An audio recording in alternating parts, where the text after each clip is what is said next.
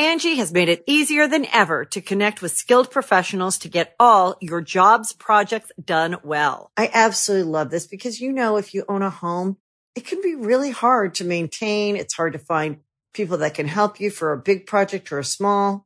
Well, whether it's in everyday maintenance and repairs or making dream projects a reality, it can be hard just to know where to start. But now all you need to do is Angie that and find a skilled local pro who will deliver the quality and expertise you need. Angie has over 20 years of home service experience, and they've combined it with new tools to simplify the whole process.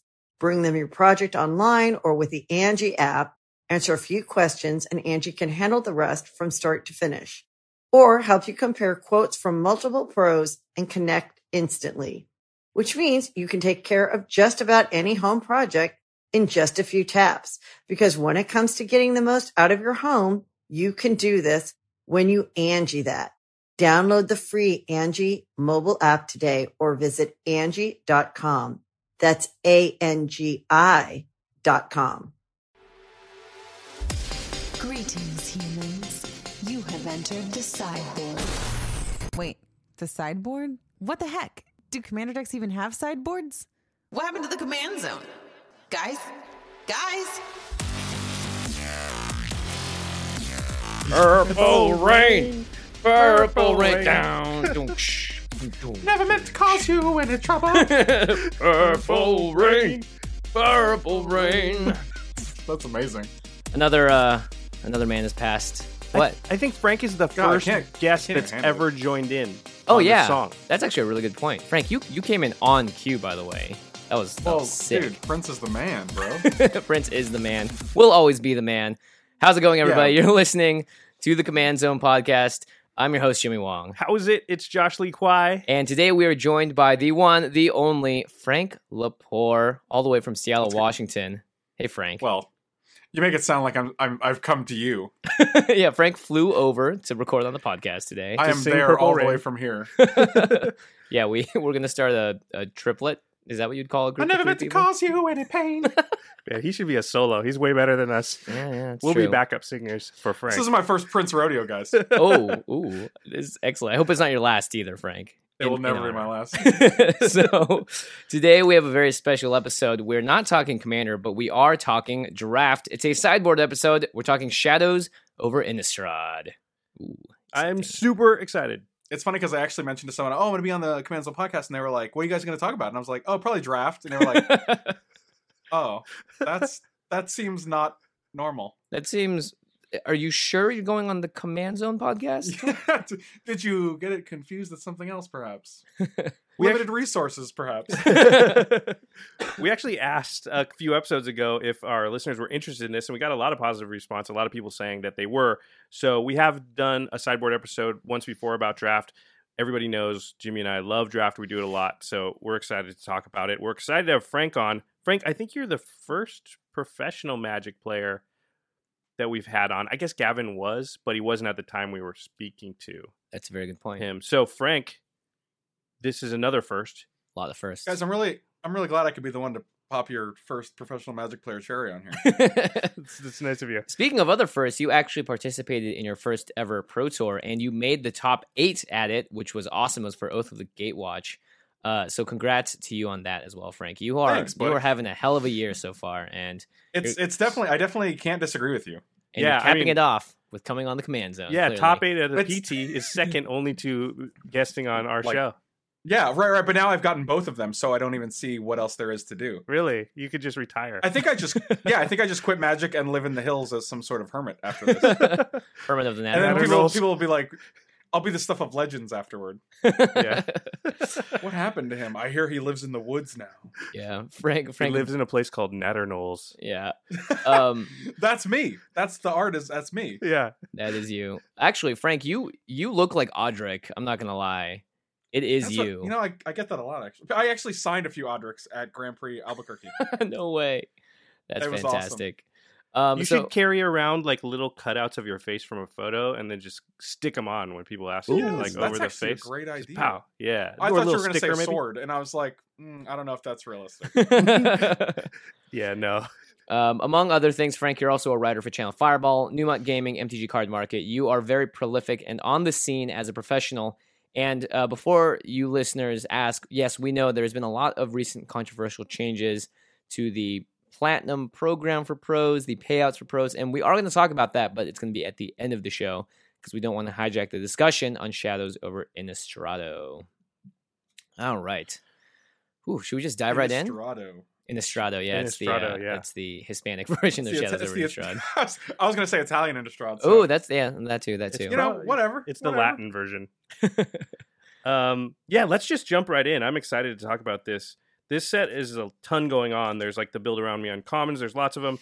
There's a lot of crazy mechanics like madness. There's dual face cards. It's pretty complicated. It can be tough to navigate. Very complicated. Agreed. So I guess before we jump in, the question we should ask is, how many drafts has everybody done? How are they doing? Frank, how have you done a lot of drafts? How many would you say you've done? How have you been doing? I think since Magic Online has had Shadows Over Innistrad available, I think I've done probably only like 20 in total right now. Only 20, he says. This is a pro, that's why. 20 is a lot. Right. That's probably a lot for like your regular person, but like for me, like I feel like that's not that many. Mm-hmm. Have you been doing well? I feel like I've been doing well. So yes, you have been doing well. I don't know how to elaborate on that actually. I was like, so at Grand Prix Albuquerque, I went 2-1 and 3-0 in my 2 drafts. Oh, very nice. And I've been doing pretty well on Magic Online, so I don't think I've lost in the first round of any 8-4s. Oh, that's good. That's good, but I mean, yeah, it's like my experience is also pretty limited, so limited. All right, that's it for the show, folks. All right, take it easy. Off to the hills. I think I've gotten in about 12 to 15, maybe. Uh-huh. I did get the extra chance to draft it twice at the pre-release up in Canada, but we drafted with a 6-man pod and an 8-man pod, so they weren't full-on drafts. But so I've had a little more experience by this time of a set coming out than I normally have, and I've been doing, mediocrely well. Yeah, there's been a lot of sort of trying to read the table thanks to the double face cards being revealed to everyone, and a lot of different sort of things going through my head. I'm still trying to wrap my head around it all, because I wasn't here for original Innistrad, and I've also died to a lot of 2-drop werewolves. So I'll say that much. I think this format's pretty different than first Innistrad. Yeah, it seems that way. I mean, Josh, you've drafted both. How have you been doing? I didn't draft much of the original Innistrad, though. Probably only a handful of times. I've probably done about 20 drafts of this also. I started out not so great, but lately I'd say the last like 7 or 8, I've done pretty well. I think I've probably won 6 of those. So I'm about to hit my stride, is what you're saying? Yeah, I hope so. All right. Drafting's kind of interesting like that. Like you'll actually do some and you'll do terribly at the beginning, and then you'll actually like almost subconsciously start to pick up what isn't working. Mm-hmm. Right. Yeah, it's actually in your games and what's working against you, and you're like, oh, that card is very good. I'll try that now. And yeah, it's just you sort of like learn over time without even knowing it. Right? Yeah, I'd say that's really good advice. Is like if you draft a couple of times and you're done poorly, like I do this all the time, like you said, subconsciously, which is like, then the next draft I'll see a card and I'll be like, that card kicked my butt. Yeah, I'm picking that card. I'm gonna try and make that card work like it did against me. And you do that a few times, and before you know it, you're drafting totally differently and you're actually winning. Yeah, card evaluation definitely helps out when you get to play the cards more, and especially for a lot of the rares and uncommons in the set, because they determine the power level so much. You just don't see them as often. So drafting more and playing against them is almost as important as drafting them yourselves and playing them. Agreed. Yeah, a lot of times, especially, you can look at a card and you'll be like, I don't know if that's any good, and then you have it played against you, and you're like, that's pretty good. Yeah, pretty good. I feel like this set, maybe almost more than any other that I've drafted, has a disconnect between what I initially thought of a lot of the cards and where they ended up. Like a lot of cards I thought that doesn't look very good. The gap between where I think of them now, which is like there's some cards that I thought were specifically bad. Yeah. And now I'm like, that card's the best common. Yeah. Yeah. Yeah, it's definitely true. This set feels more like that than any other set that I've drafted, at least. Yeah. And for all I think it's because there's also a lot of build arounds too. Like, so you look at Vessel and you're like, wow, 5 mana for 2 tokens, the white Vessel of Ephemera, I believe. Yep. And you're like, 5 mana for 2 tokens. But then you're like, but it also fuels Delirium and gives you an enchantment and like... And I get to pay it over 2 turns. Yeah, and 2 tokens is actually fine in this format. So it's like, it's different from other formats is the thing. Because you look at a card like Lingering Souls and you're like, well, that's what I expect for my token investment. Right. Right. Right. Actually, that's a really good point. It's really easy to compare cards to other sets in the vacuum. Yes. And there's so many different things that happen in every single set. For instance, like a card that does 1 damage could be completely useless in the set. Whereas in another set, there are tons of just 1 toughness creatures running around. So that card is the bomb. Like Dual Shot, for example.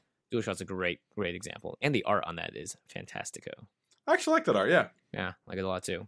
It's kind of Matrixy. Yeah, it is exactly. kind of Matrixy.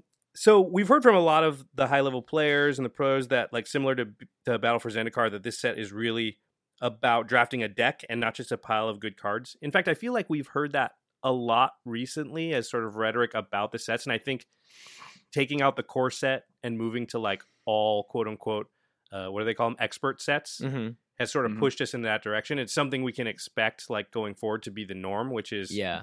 I think ever since Modern Masters 2, 2015, that has been the norm for draft. Even with Origins a little bit. Just that it's much more synergy-based in general, and that you want to find your lane and get in it and draft a real deck instead of just, all these cards are playable. Which is awesome, because to me, that's the most fun way to draft. It makes it more like Cube. Mm-hmm. How do you feel about that, Frank? Anytime you can have a draft format that feels more like Cube is 100% okay with me. There's actually a lot of cubing up in Seattle, right? Yeah, well, I wish there were more. Let's put it that way. There could always be more cube. There can always be more queuing, but there's a lot of unique enchantments in this set that kind of feel like very, very heavy role players in your deck. Mm-hmm. You know, like you get a card like Ulvenwald Mysteries, and I'm like, this is a very strong card. Like, this is a card that, like, makes tokens, lets you draw cards, and you don't have to do anything. You just let your guys die. Like, that's all. Mm-hmm. Yeah. You know? Cards that it sort of reminds me of what the Gitrog monster is, which is everything you need to know about the card is on the card. It gives you all the parts to it, and then there's even more to, of course, like the complexities here, because you have so many different things with Madness and Delirium, and just great synergies within the mechanics itself. I always call these like the secondary mechanics with cards, the cards that it's like, what's the flavor of this set? We have Madness and Delirium and whatever else, and it's nice when they're able to actually play with each other. Yeah, and also, like, when you look at Gitrog Monster, you're like, oh, I can draw cards if lands go to the graveyard, but how do I do that? Oh, it does it for me. Yeah, perfect. Thank you, it's very... Gitrog. It's a good point. We said it was all self-contained. That card is very good at draft. Yeah. Yeah, I've had it a couple of times. And constructed, I think. I think he's already in constructed, too. Yeah, if by constructed you mean Commander, then it's awesome. Yeah, Commander players freaked out when that card got spoiled. That card's and it's legend. Oh, it can be your Commander. That's true. I forgot all about that. It's ridiculous. Okay, well, let's run down the archetypes really quick. I think that we're going to be talking a lot about, like, within the constraints of each archetype, so it'll be nice to run them down. We'll just run them down really fast. We're going to talk more specifically, but just so that everybody's on the same page about what archetypes there are. So there's a red-green archetype. It's werewolves. There's a green-white archetype. It's humans. Although this one gets a little dicey. I think you can do delirium too. Mm-hmm. Green-blue investigate or clues deck. There's a black-red vampire/madness deck. I love this deck. There's a black-blue zombies deck. Although the zombie, I would say, in the black-blue is... I don't know, if the tribal dial is moving, for vampires it's at like a 7 or 8, and for zombies it's at like a 4.5 or a 5. Yeah. It feels like the zombie synergy is not like, it's not taking over that whole color combination. Black-white, this is an interesting one, Frank. We were just talking about it because this one's hard to suss out. It's just black-white removal. Yeah. It's basically just, I even described it, like, someone asked me, like, how were your decks on day 2? And I was like, oh, one of them was black-white. And they were like, black-white what? And I was like, I guess aggro mid-range? I don't even know. I had creatures and removal spells, and I won my games, and that's how it ended. Yeah, it's interesting, because there's a couple of... I want to talk about the enchantment that goes with black-white as well in a bit. But... Yeah, we were talking about that off-air, just trying to figure out, okay, well, what does black-white want to do? What do we call it when we go through this section of the podcast? And we sort of thought maybe it's like go wide tokens, maybe? Yeah. Anyway, so that's black-white. It's close as any, I think. Yeah. Yeah. There's white-blue tempo/flyers.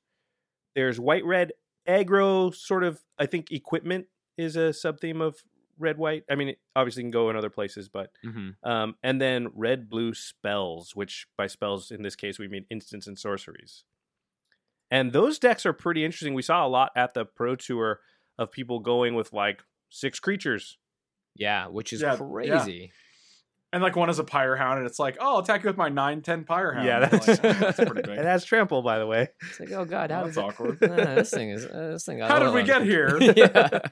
Frank, how important do you find just identifying the archetypes to be in a set like this? I think it's actually more difficult than it seems, just because in the drafts I've done, it's hard to do that because you can think you're in one archetype and then none of the cards get past you. And so you're like, well, I guess I got to switch. What else can this, like, oh, I got a bunch of good white cards. What else can this white deck be? You know, and so you have to like, actually, it requires you to read the signals because the decks are so focused. Right. Because it's not like in other formats where like, okay, I can just put together a bunch of good blue cards and a bunch of good red cards and I have a deck. You really want to focus on like a strategy. And if it doesn't come together, it's kind of rough. Have you found that you've audibled more often than not? Because usually you can see, I mean, the latest I think that you can really change out of a color is like pick 7. But I've seen some people drafting on Twitch that audible straight up in pack 2 and still end up with a workable deck. Yeah, there are a lot of playables actually, funny enough. So I did a draft this week actually on Channel Fireball. And we'll link to it. I watched that draft. Go ahead. So I tried to go like red-green, I think. And no red was coming. And so I'm like, I guess I'll go green-white. And the red was, or the white was plentiful. So I ended up with a pretty decent deck. I went 3-0. And then in the comments, one of the first comments was someone was like, this was a weird draft. It seems like none of the picks were well thought out. And I was like, every pick was well thought out. Yeah, I feel like I literally, I read the signals, I changed colors. Like, I feel like I did everything I should have done in a draft and ended up going 3-0. And like, he's still, like, I can't win, you know? Even when you can never win. Even when you do win 3 matches in a row, you still can't win, apparently. Something to circle back to something you were saying earlier, because we talked about this in the Battle for Zendikar sideboard episode about drafting archetypes and sort of identifying there's like pivot cards. And so instead of taking cards that are like only good in one, like there's certain green cards that are really only good if you're blue-green, right? And so definitely. And so instead of taking that card first pick, maybe you take a card like Rabid Bite that's just good in any green deck. Right. And so and that's sort of like how we talked about it before, which is a good way to leave yourself open to like any archetype that touches green, is to just be careful about really early committing to the really archetype specific cards and going for more sort of pivot cards, as we called them. Yeah, cards with flexibility definitely are incredibly strong. Agreed. Now, Frank, have you identified what you found to be the strongest and weakest colors of this set? I'm immensely fond of green-red, like Werewolf deck. But I'm not, I think blue is the worst color. I think it's largely not very good. It doesn't have a lot of big threats. It has a lot of tiny guys. The removal is not, I mean, it's blue, so you're not expecting great removal, but like even for blue, it's not great. Right. The sort of the go to sleep enchantment that is there for every blue. Sleep paralysis. Yeah, is 4 mana, and it's a big set, so you're not even going to see that often. That card's gone down and down for me. I think a big reason also is you've got stuff like Veteran Cathar and Duskwatch Recruiter and a whole bunch of things basically that have activated abilities, and like tapping it down doesn't stop the thing that I need to stop, you know, because that's not what my problem is. I mean, it's great if they've got like a 5/6, but there's a whole bunch of like, you know, things, like a creature with an activated ability. There's a lot of them. You know? Topplegeist, Tooth Collector. What's that 2-drop green guy that puts a 1/1 counter if you've got Delirium? Like, it doesn't stop any of that. Obsessive Skinner. Yeah, there's tons of stuff where it's like, well, sleep paralysis doesn't do anything against my problem. Like, it just doesn't stop that. You know, what's the flyer, the white flyer that creates spirits and gives you life when a spirit comes into play? Like, oh god, that guy's insane. Drogskull Cavalry. Yeah. Sleep paralysis does crap against 7 that guy. Drop. Yeah. So that's like, I'll tap him down. Yeah. Okay, I'll make 2 guys gain 4. Go. And he's asleep. How does that even happen? Yeah. So, what are you waking up? So it's funny because sleep paralysis, that was like, to my point earlier, that was one of the cards I'd say was the front runner for like best blue common when I first looked at the set. It's just like, oh, unconditional removal, that's going to be awesome.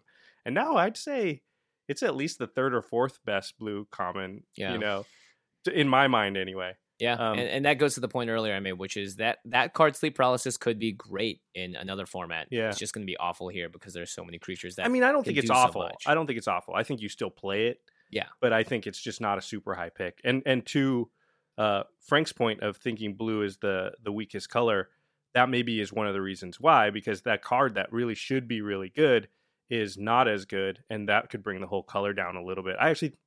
In my own rankings, I have blue second to last. I have black as last. Really? But I do have I do have green first. Yeah, how dare you, Josh? Oh yeah, green is insanely strong. Green is. I did another. I mean, I hate to keep plugging myself. I did another article, but it was like the top 8 most defining uncommons in Shadows Over Innistrad, and it wasn't like the best. You know, I didn't have like the best cards. It was just like these are the cards that make the most difference in individual games and like cards you want to kind of build around, and like. 7 of them were green out of 8. Oh my goodness! Well, one of them was ongoing investigation. Yeah. Oh, I read your stuff, Frank. And another one was Ulrich's. Oh yeah, the give indestructible wolf, right? Yes. Yeah, which has a green activation cost. Yes. Right. That is intense. Yeah, I think green is just by far the deepest. We did a little like Pro Tour style like draft camp on release weekend with our play group. Jimmy unfortunately was at a wedding, so he couldn't be there. But I am married now, so yeah. No, I'm not married. Somebody else's wedding. So we did like 5 drafts that day, and we'd only play 2 rounds just so we could get more actual drafts in. But at the end of each one, we had a big dry erase board, and everybody was writing their notes for what they drafted, what they thought about it, what cards overperformed, blah blah blah. So at the end of the day, we had this big like dry erase board with just a bunch of notes about everybody's archetypes and how they did, and also. At the end of every draft, we would just flip over and just look at what everybody had drafted. And consistently, like almost every time, 4 out of the 8 players were in green. Yeah, and I think the big thing about green is that it has just really good regular vanilla creatures. Not even vanilla, like Byway Courier is one of the best creatures you can just hope to see. And it's a common, and you get, there's just so much additional value in all the creatures. And in general, it's also the most flexible, I think, to go into different colors because... A card like Howlpack Resurgence was just an incredible card in the Werewolf deck. No one else is going to want it. I got 3 of those at the Grand Prix. 3? Oh my god! In my second draft, yeah. I was like, were you in red green too? I was. Oh my goodness! So here's what happened. I took the 3/2 rare werewolf, the Geist of Gyre Reach. Gyre Reach Bandit, I think. Is that the red one? The red one that's a 3/2. It has haste. Yeah, Gyre Reach Bandit. Its flip ability is, the guys, your werewolves can transform automatically, basically. Yes, yeah. So I first picked that. My opponent saw that I opened that, and not my opponent, but the guy I was passing to on my left, saw that I opened that card and a Duskwatch Bandit, or Duskwatch... Recruiter. I don't know the card names yet. Is that the one that draws you cards? Yeah, Duskwatch Recruiter. Yes. So when he saw I took the red card, he took a green werewolf and then was planning on taking the Duskwatch Recruiter. Once I saw him do that, I was like, oh no, you're not going to watch what I take and then pick this guy. And then I started cutting him from green cards. And he knew it too, which is great. Yeah, right. So and then once I got the third Howlpack, I was like, I can't even play 3 of these. But I took it, but I'm like, I can't play 3. That's too many. Yeah, that's probably 1 too many, right? You ended up playing 2. That was the draft I won. So makes a lot of sense. Yeah, a card like that, you don't very often also see cards that say flash on them in limited formats, and green just has a bunch. It's got the wolf, the Direpack wolf, and it's absurd how many good cards are in green. Yeah, I agree. It's funny because the reason I think black is for me the weakest is that I don't usually judge the color by itself. It's more in the pairings. And to me, the only black pairing that I really like is green-black. Mm-hmm. I know you like red-black. I don't really like red black is very good too, I think. I don't like it that much because it feels really fragile to me. Right. Josh, did you ever have you ever considered that you're just a hater? It could be. It could be. Okay. Usually I hate red though. Whereas Jimmy loves red. I also don't like red that much. What? I mean, I understand why you value town. My tastes are different in limited though. I don't play red and constructed necessarily, but in limited formats, I'm just like, well, I got good red cards, so I'll play them. It's different. It's like a different microcosm. Right. I found that red has also had a pretty bad streak in the past, I don't know, half year of sets. They're good. They're good here. I think red is. I have them third, but I think they're solid. And I don't think the gap between any of the colors, except green, seems to be a little bit of more gap between the other 4. I would still play black, but I that's the reason I don't like it as much. I don't think individually as a color. I just don't like many of the pairings. Like the zombie deck doesn't feel like a really great deck to me. And I can see that. I can see what you're saying about that. Yeah, and the Madness deck. Let's talk about the Madness deck. So the Vampire Madness deck, which is black-red, and I know, Jimmy, you wanted to chat about it. So I feel like I've drafted good versions of it, like Incorrigible Youths and Era Falconwraths. And Era Falconwrath is a 2-drop, 1 and a black. It's a 2/1. You discard a card to transform it, and when it transforms, it's a 3/2 flyer. So what you do is on turn 2, you play it. On turn 3, you discard like an Incorrigible Youths if you're really lucky, which you can then Madness out for 2 and a red, and that's a 4/3 with haste. And if you're not lucky, you do the Blood Mad Vampire, which is a 4/1, which is still fine because you're flipping your Heir to Falconwrath for free, and it's a 3/2 flyer that's attacking on turn 3. Those are great starts, but I feel like just as many of those starts that I have the starts where I don't get the Heir to Falconwrath, and now I'm just playing my Blood Mad Vampire for 3, and it's a 3-mana 4/1, and it kind of sucks. And then I'm playing what's the 3/5 in black that costs 5, but only Twins of Mara Estates. If you get that on turn 3, it's great. But if you get it on turn 5, the way you rattled that off, it made me feel like you were just waiting to say that card this entire podcast. I love the Twins. I've been waiting since the beginning. Twins, let's go. Anyway, so my feeling is just waiting for this moment. Both of us. It just feels fragile to me. And I guess all aggro decks are fragile, right? Where if you draw your cards sort of out of order, then it doesn't do the thing. Agreed. But then it's 2 levels of fragile, because there's one level of like, it's still an aggro deck, and I still have to draw my low drops when I need them.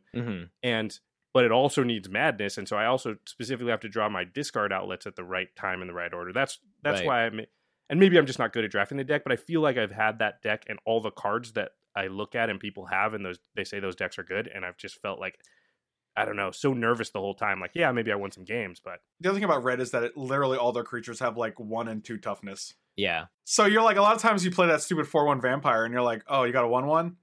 All right. Doesn't have tramp? Oh, darn it. Yeah. Wow, this is awkward.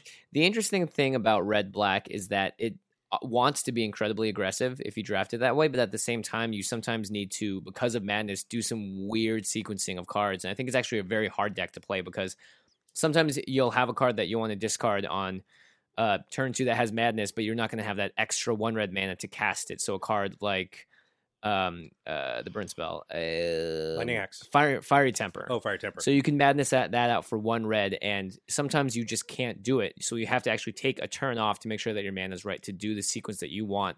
So it's really interesting because.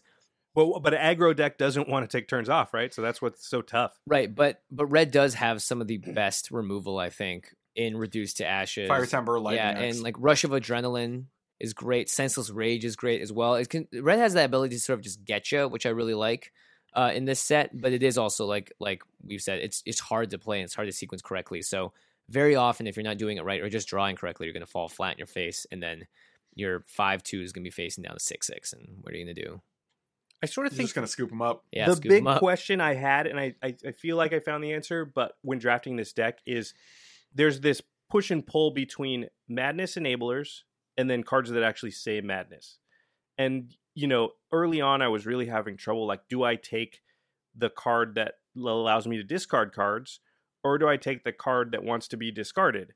And that was a hard thing. And I've come down really on the side of you take the cards that allow you to discard cards.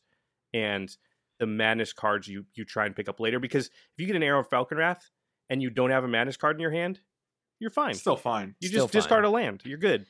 Or just discard a creature with a high casting cost. Or you don't flip it. But if you get like one of the Madness cards and no way to discard it, a lot of times you're in just a horrible shape because it's the Twins of Mauer Estate. And it's just not a good card unless you can pay 3 for it. Very good point. I feel like I keep wanting that card to have Death Touch. I keep feeling like the 3/5 should have Death Touch. I'm like, this is it, just the 3/5? I feel like every vampire should have Death Touch, honestly. Look at them. They have teeth that bite into your neck. They should be killing you.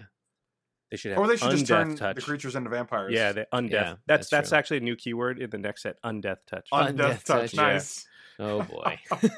Take notes, Morrow. So, Frank, have you been drafting primarily 2-color decks when you draft, or are you splashing to sort of get in that bomb, or sort of? Yeah, I don't think I've splashed any 3rd colors yet. Really, ever? The 2 colors are never in my life. No, I meant for this. Sealed.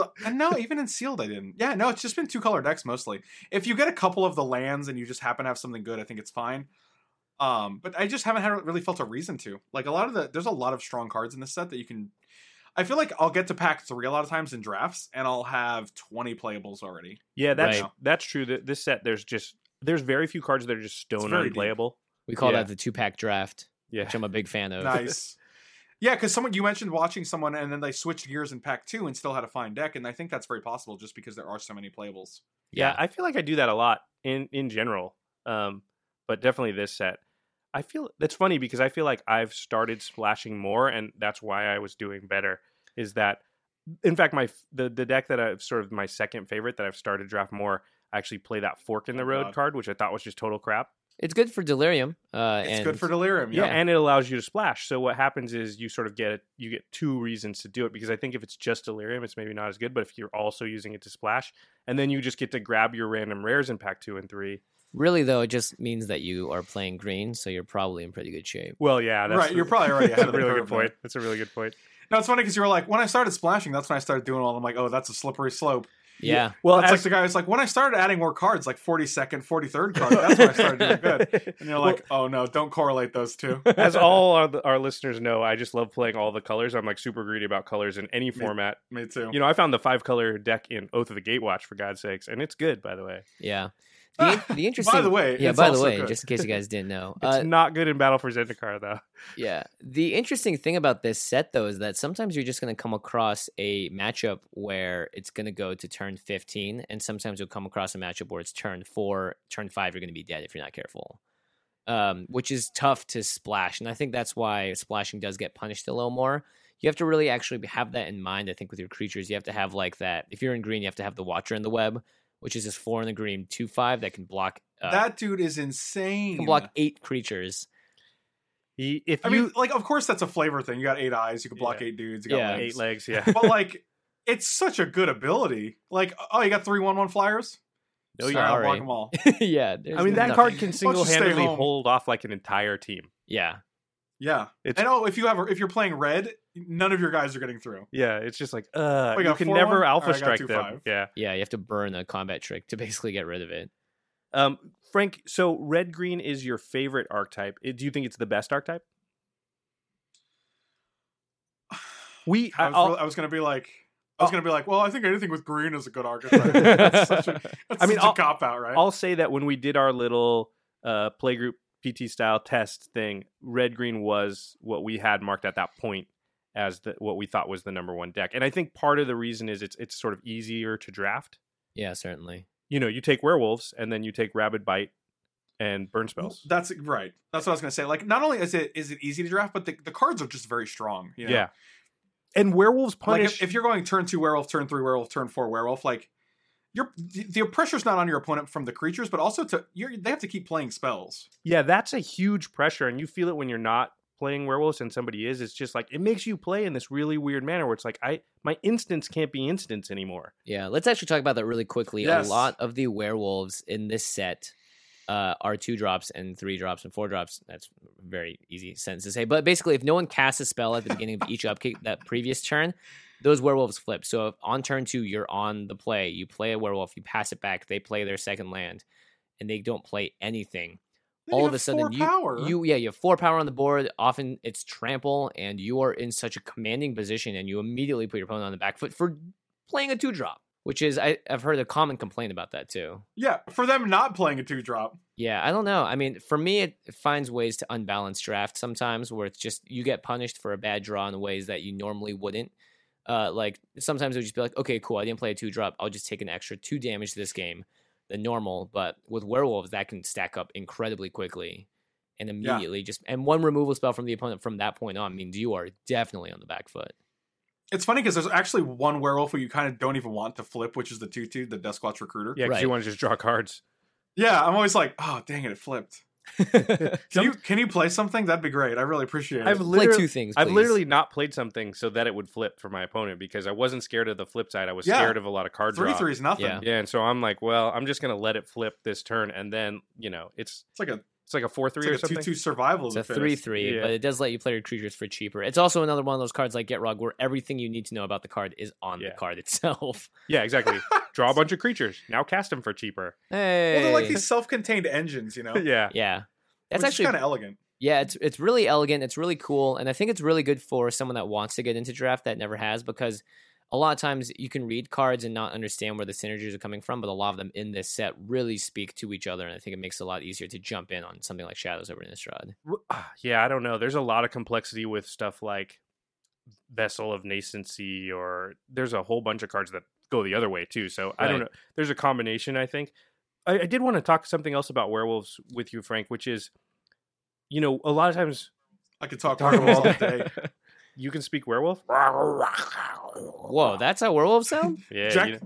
Jack speak werewolf. I've noticed, and I wonder if you could speak to this, because I don't know if I'm doing it 100% correctly, but I've really started to play differently because of the existence of werewolves. And so what I mean is, like, not playing my... I know. I think Josh doesn't play when it's a full moon. Your 1-drops on turn 1. Yeah, not playing my 1-drops on turn 1. Sometimes not even playing my 2-drop on turn 2, depending on what their deck is and what my deck is. Like, if I know I'm just not the aggressor in the matchup, I've held 2-drops just because I don't have a 3, and I know they're going to likely play Convicted Killer, and that's just going to be a pain. Yeah, exactly. There's definitely a point where you got to look at your hand and be like, if he plays X drop on turn, XX or X, Y, or Z, do I have a card that I'm going to be able to play it and respond to that with? Right, so I don't just automatically lose to a 6/7 Gat Staff Arsonists or something ridiculous, Yeah, exactly. Like that 6/5, I guess. Oh, it's only 6/5 with Menace. No big deal. Yeah, no big deal. That card's one of the hardest cards in the format to deal with, actually. It's huge in the format. That guy's huge. Actually, 5 toughness has been noted as the important number when it comes to toughness, because it's just very hard to get that amount of damage on a creature in a lot of instances. Your opponents will have to 2-for-1 themselves with removal spells or burn just to deal with your 5 toughness creatures. Yeah, I mean, there's only the Solitary Hunter that flips over into the 5/6 and the Gas Staff Arsonist at the common level, right? Besides, there's that blue zombie that you can't attack unless... what's that blue, like, 6/6 zombie? The Snapper? Yeah. I don't even know what it does because no one ever plays it, but I guess that's technically got more than 5 power. But I think those are the only 3, right? I actually think that card's pretty playable. Is if it? you're in a red-blue spell I think so deck. too, actually. Cyberland 6/6 Snapper. is huge. Yeah, for 6 Blocks everything. It blocks everything. Also, Necropod, I think it's called, the black guy. That guy's very good too. Oh yeah, the Menace 7/7. That, you have to sacrifice a land land or a dude. Big deal. Yeah, if that's at the top of your curve, by the way, and you don't care about sacking a land to force them to try and block a 7/7. Yeah, they're just dead in like 3 turns. Yeah, that thing's going to end the game. Yeah, that card is really good, actually. Okay, and there's that green guy. He's a 6/6 and gets trample if you have Delirium. So I totally lied. It's getting longer and longer. Yeah, I totally lied. There's actually 4 cards. Hulking Devil. Let's not forget the vanilla 4-mana 5/2. 5/2. Woohoo! Nobody plays that card. Real happy to drop that guy on the ground. All right. So the point I was making, totally disregard it. I mean, there are creatures that deal with it, but in general, 2-drops I think are the important. 1, 2, and 3 drops are the most important in this set, especially the 2-drop slot, just because you're constantly dealing with werewolves. And even if in green deck that doesn't need to have werewolf synergy, can still play a Hinterland Logger and really just get you. So you gotta be careful. It's speaking to what we said earlier though about how there's cards that you can't evaluate properly. Like Vessel of Nascency is definitely one of them. Fork in the Road, like all these. There's a lot of cards that you look at in this format and you're like, oh, I get 1 card from this Vessel of Nascency and it costs like 3 mana. Like it just doesn't seem. It's not blowing me away. Yeah, But then when it literally almost turns on Delirium by itself. Yeah. Just incredible. Like, so a lot of these cards, like, you get used to them and there's kind of like this, oh, I get it. Once you've played it a few times, then they get better and better. I mean, Vessel's Nascency is the poster child for that, because I did not think that card was that good. And then I think I played one in like one of my early drafts, or I think Jimmy, you played one. Mm-hmm. And I was like, all right, maybe the card, at least it's not horrible. And now I'm like, I've taken it over Rabid Bite. Oh my goodness. Whoa, all right, we need to talk to this guy. Josh, I don't know if I'll take it over. Josh, this is actually an intervention. How many Rabid Bites did you have prior to taking it, though? I had 0. Oh well, I mean, I guess it depends on the deck. And honestly, here's the thing. It's just like... Jimmy, why are you making these excuses for? We're trying to help. Yeah, it's true.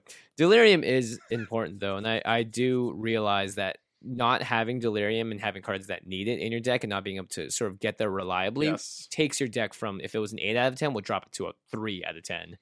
And Josh is like, well, I had 3 Obsessive Skinners at the time. It's like, oh, well, okay. I think I had first picked Topplegeist and second picked Obsessive Skinner. And so that was third pick. vessel, but there was a Rabid Bite. I hate it less after you saying that. You what? He disagrees. I hate it less after you said that. Yeah, just a little. I disagree. I'm just saying, like, there's never a point before I played the set that I would have ever thought that I would take a vessel under any circumstance over Rabid Bite. Right.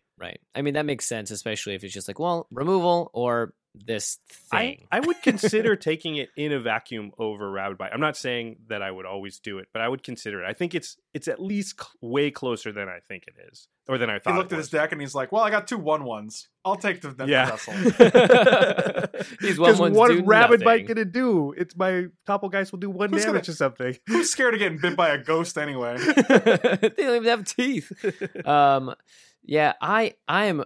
The more we talk about this set, the more I just want to draft it. I find that I'm Let's really just cut the interested. podcast short. Yeah, we could definitely do that. You guys just want to, we'll stream it so you guys can hop on. I really enjoy sets that like to reward players for enjoying sort of like making a themed tribal deck in a lot of ways, as opposed to just drafting correctly. And it's great when you feel like you're drafting something that's fun, and then the right card comes along where it's like Moonlight Haunt. I'm in a werewolf deck. Everything about this screams yes, yes, and yes. And it's not just like, I just want to take this to have fun. Like, for instance, there is a enchantment. Triskaidekaphobia. Actually, let's talk about that for a second. Frank, you finally played it. I saw you tweet this. I did. How was your experience at winning against someone that had 13 life? I was at PAX, and I went to PAX instead of going to the Pro Tour, for those who don't know. And Pete Hines, who's the VP of Bethesda, he's a super cool guy. We were drafting after the event on Saturday. And I got a Triskaidekaphobia in my draft. And he's like, just play. You're not on the Pro Tour right now. Have some fun. And I was like, well, all right. So if Pete Hines asks you to play Triskaidekaphobia, you just do it. Yeah. So I put it in my deck. And match 1, I won the match-winning game with it. Oh. And then match 2, I won the match-winning game with it. Oh. And then match 3, I literally won the match-winning game with it. Holy my opponent... crap. I literally almost lost to it. My opponent thought it was gain or lose a life, then check for 13. Oh, yeah. And I was at 15, so he could have attacked me to 13. It would have checked, and then I would have lost. But he thought I could have gained 1 and been fine. But Triskaidekaphobia actually says each player with 13 life loses, then it adds or gains a life. Yep. He thought it was gains or adds life first, and then check. So that pivotal difference cost him the game because he didn't attack me. He left me at 15. And then I was able to swing our life totals around and kill him with Triskaidekaphobia. Oh my goodness! And it won 3 out of 3 matches. You had the exact opposite experience that I had with it. Really? When I had it, and I was like stoked. I'm like, yeah, I get to try this card, and blah blah blah. And I played it, and twice in 2 different matches in the game deciding, the game decider for that match, I had my opponent at 13 on their turn with Triskaidekaphobia out, and I drew in both matches. Oh gosh! Josh, you just both got to 13. In one, the guy top decked the X burn spell, the rare X burn spell, Burn from within. burned yeah. me for 7, so I was at 13. So we drew. You can't call that a fair experience with Triskaidekaphobia. In the next game, it was against our friend Vinny. He top decks. He had 0 cards in hand. Top decks Apothecary Geist, plays it, gains 3. Oh my goes gosh. to 16. Proceeds to attack me down to 13. So I have no choice to attack him down to 13 on the crackback. Or no, sorry, I forget how it worked. But somehow, I attacked him to 13. I attacked him to 13. No, then he attacked me down to 13, and we drew again. So I had 2 draws where I had my opponent at 13 on their turn, and I was like, Triskaidekaphobia sucks. Here's the thing. This card's the worst. I think the card's actually really, really good, but you need to have your deck built slightly around it, and it makes a difference if you're on the player of the draw, because being able to put someone on the back foot and choose whether they're going to block or not is way more important, because this card could essentially read your opponent starts the game with 7 life, I think. So funny story. Kenji Igashira, Numa the Nummy, actually lost his win-in for the top 8 at Grand Prix Albuquerque because of Triskaidekaphobia. Really? No way. Oh, such daggers. Kenji's always so close. It was his Triskaidekaphobia. Yeah, I could see how that could happen. Oh. And the reason why was because his opponent had Westvale Abbey. So every time Kenji would get him to close to Triskaidekaphobia, he just loses a life. Yeah. Yep. Oof, that is brutal. It's impossibly hard to. It's once your opponent has like a card that can let you mitigate your life total at will, you're basically not in control anymore. Right. you're basically actually in the opposite position where they're kind of in control. They have control, right? Because you can only go up or down one precise. Yeah, Yes. I don't know. I was really high on that card, and now I'm just medium on it. I think it's fun. It certainly is fun. I just don't think it's awesome like I thought it was going to be. Yeah. I think this has my vote for the most ridiculous original Magic card in the past. It screws games up like crazy, years. though. You end up doing crazy stuff when it's out. Yeah. Yeah, you play completely differently. And so does your opponent. They just have to do like crazy stuff just to like do damage themselves if they can, or just anything. Yeah. I think this card is best when you can play it and your opponent doesn't know it's in your deck. So they don't understand. I mean, you do a weird swing. They're like, sure, I'll block here. Whereas the combat trick, but no, it's just Trisk. It's just Triskaidekaphobia. Okay. So I want to talk about my favorite archetype. I've won with it playoff now that I'm comfortable talking about it on the show. Blue-white. I've just been having a ton. And this was when we did our little PT style thing, playgroup test. This was the deck that I sort of came out with thinking like, oh, this is under the radar and it's super solid. Mm-hmm. And it's also really good against what we thought was the best deck at the time. And I think it's at least one of, which is the Werewolves deck. And so that's something I always look for when I'm sort of trying to break down a limited environment, which is like, what are the best decks? And then not that I'm going to always try and draft those, although I'll skew towards them if I can, but I want to make sure when I'm not in one of those decks that I'm drafting a deck that can beat what I think are the best decks. Because what you end up doing is if you win your first game, then your likelihood of playing one of the best decks just goes up and up, because if you really think those are the best decks, you're going to run into that werewolf deck if you win.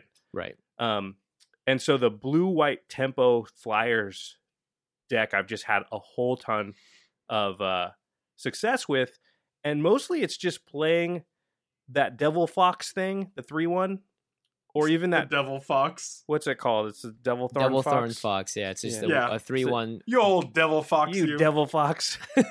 For 1 and a white. Which is inexplicably not a wolf, but whatever.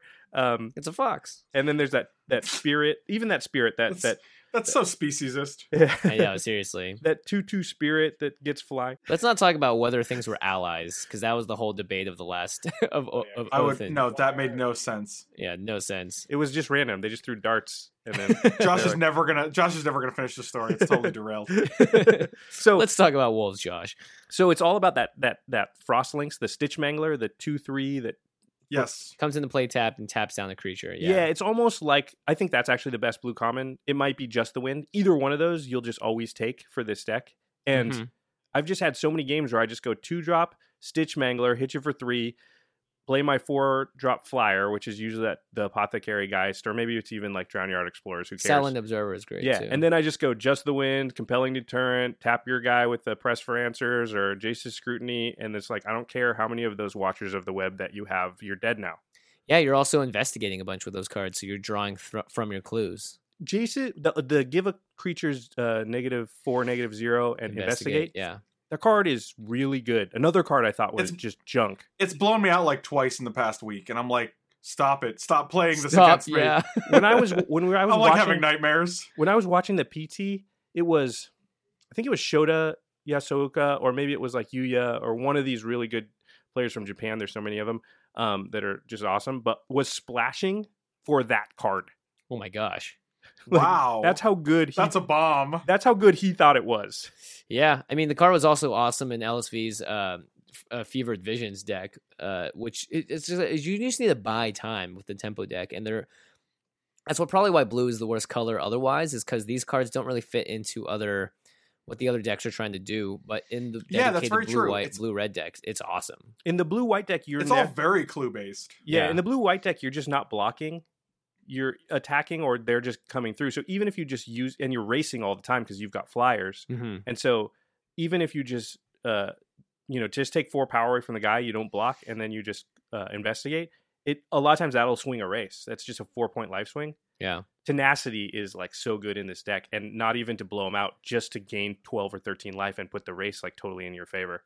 Yeah, and it allows you to tap out every single time. I've even played the really crappy version of Tenacity, that sorcery speed, give everyone +2/+1. Oh my gosh, you played that card? I played one copy of it, and it was really good. It would just steal wins. I would just have 3 spirit tokens and a 2/3 flyer, and I just go boom, hit you for Ethereal Guidance. This is the card that's printed in almost every single set, and I guess we finally found the set is playable in. I mean, it's not great, and you'd way rather have Tenacity, and I wouldn't even say always play it, but in that deck, you can play it. Yeah. Any deck, another thing that I look for is any deck where it's going to want a card or a couple cards that are just going to go late in a pack, but it will actually want those cards because you get a playable card at a time when you should just be getting junk. Yeah, that's a good point. Frank, what is your thought on clues in general? Do you think there are decks that will always benefit from them, or sometimes you just don't have the mana in certain decks? I haven't seen a deck that doesn't have the mana. Like, I don't think there's that many decks in this format that are just like crushing you by turn 3 or whatever, like I think all decks have the potential to take it to the mid or late game, and like just having that extra card is just pretty good. Yeah. There's also like the green pump spell, Confront the Unknown, where it's like, you get +X, whereas X is the number of clues or whatever. Right. That card is good too. I thought that card was junk. Anytime it's a combat even trick as a 1/1, it's still fine. Yeah. Like, there's so many times you're trading into equal size guys where it's like, I think that's something. Yeah, that's a really good point. That's something that wasn't clear, was just that the difference in size between, even 2, 3, and 4 drops is not that great. So a lot of times +1/+1, most of the time it's plenty. Yeah. Just enough to trade, or just enough to even swing it a little bit. And if you're in a dedicated clue deck, Confront the Unknown is absurd. So is Graph Mold, by the way. I think life gain is more pertinent in this format than it has ever been, because there's just so many times when someone's just like, all right, well, I guess we're turning this into a race, and then you tenacity and gain 12. No, there's no race when you have the Graph Mole in play. Yeah. Graph Mole is... That was actually like my second of my top 8 uncommons, because like if you can have any sort of... Even if you just have like a mediocre clue deck, 6 to 9 life in one game is huge. It's unbeatable if Graph Mole's out and they have a clue deck, even if it's only half a clue deck. It's not beatable unless you kill that Graph Mole. Yeah. Right. And it's a 2/4 for 3. Yeah. Good enough. And that's like great. there's the white card called like Chaplain's Blessing, I think, and it's just gain 5 life for 1 mana. Yeah. And I'm like, there's this green card. You don't even have to invest any cards. You're just doing things that you normally do anyway. That's and you're drawing cards. Infinite more life. Yeah. Yeah. It's just like they're not even comparable, Yeah. If every single one of your clues said pay 2, draw a card, gain 3 life, that would be ridiculous. The greatest card in the limited set in a very, very long time. Yeah, one of my draws in the Grand Prix in Albuquerque was because my opponent had Graph Mole. He couldn't get through my guys. We had like a board stall because we were both playing... he was playing red, white, green, and I was playing blue, green, so we didn't have any like black spells to like kill creatures. And... so like he's up to like 44 life and he's like, can you kill me? And I'm like, nope. Can you kill me? And he's like, nope. And so we end up drawing. You're like, listen, our decks can never kill each other. Yeah, there's no way. Like, he had 2 cards in his deck at the end of the round, at the end of the time even. Yeah. And I was like, so if we played a little faster and you had to draw 2 more cards, you'd be dead. Yeah, you'd be dead because of all the card drawing you did with clues. Speaking of that, actually, there's a card, Epitaph Golem. It's a 5-mana 3/5. Card is actually good. It's an artifact creature. If you pay 2 mana, you put target card from your graveyard on the bottom of your library. And there are dedicated mill decks, and there are decks that will just get you there eventually, even if that's not what they're trying to do. Epitaph Golem is almost a insta scoop against some of those decks. When you play it and the person's like, well, I can't do anything to you anymore. I can't mill you out. I can't mill you. That's my plan. I can't do it. I'll tell you what, when you're drafting Vessel of Nascency over Rabid Bites, that card's good even if you're not getting milled by them because you're milling yourself. And then what happens, and I've had this a couple of times, where I'm just tutoring every turn because I have no cards in my library, and I'm just picking my best card in my graveyard and putting it on before my turn. And drawing it. He just can't get over the Vessel of Nascency. I'm telling you, man. If you draw Angelic Purge every turn, you'll win that game. you might. I'm not going to argue with you. Yeah, it's a pretty good sorcery. Well, it's funny because every time I saw the Golem, I was like, why can't you put their cards under to like turn off Delirium? Yeah. Right, that would be sweet. I feel like it's begging you. Like every time I read it, I'm like, wait, you can't do that? That seems like the most obvious application. I think they wanted it to be like you work for Delirium and then you have it, because they are very notably, I think there's one white card that messes with your opponent's graveyard, but that's it. They don't have like the Bojuka Bog type, there's no exiling of graveyards and stuff. I think they wanted it to be like you work, you get Delirium, and then you have it. Yeah, congrats, you did it. Yeah, because I don't want to be like, finally got that one land in my graveyard. All right, put it on the bottom. No. Now, quick question for you, Frank. There are, as we've stated in this so far, mill is a viable strategy. What do you think is your favorite of all the off the beaten path sort of don't kill them with creature strategies in Shadows that you think is the most powerful?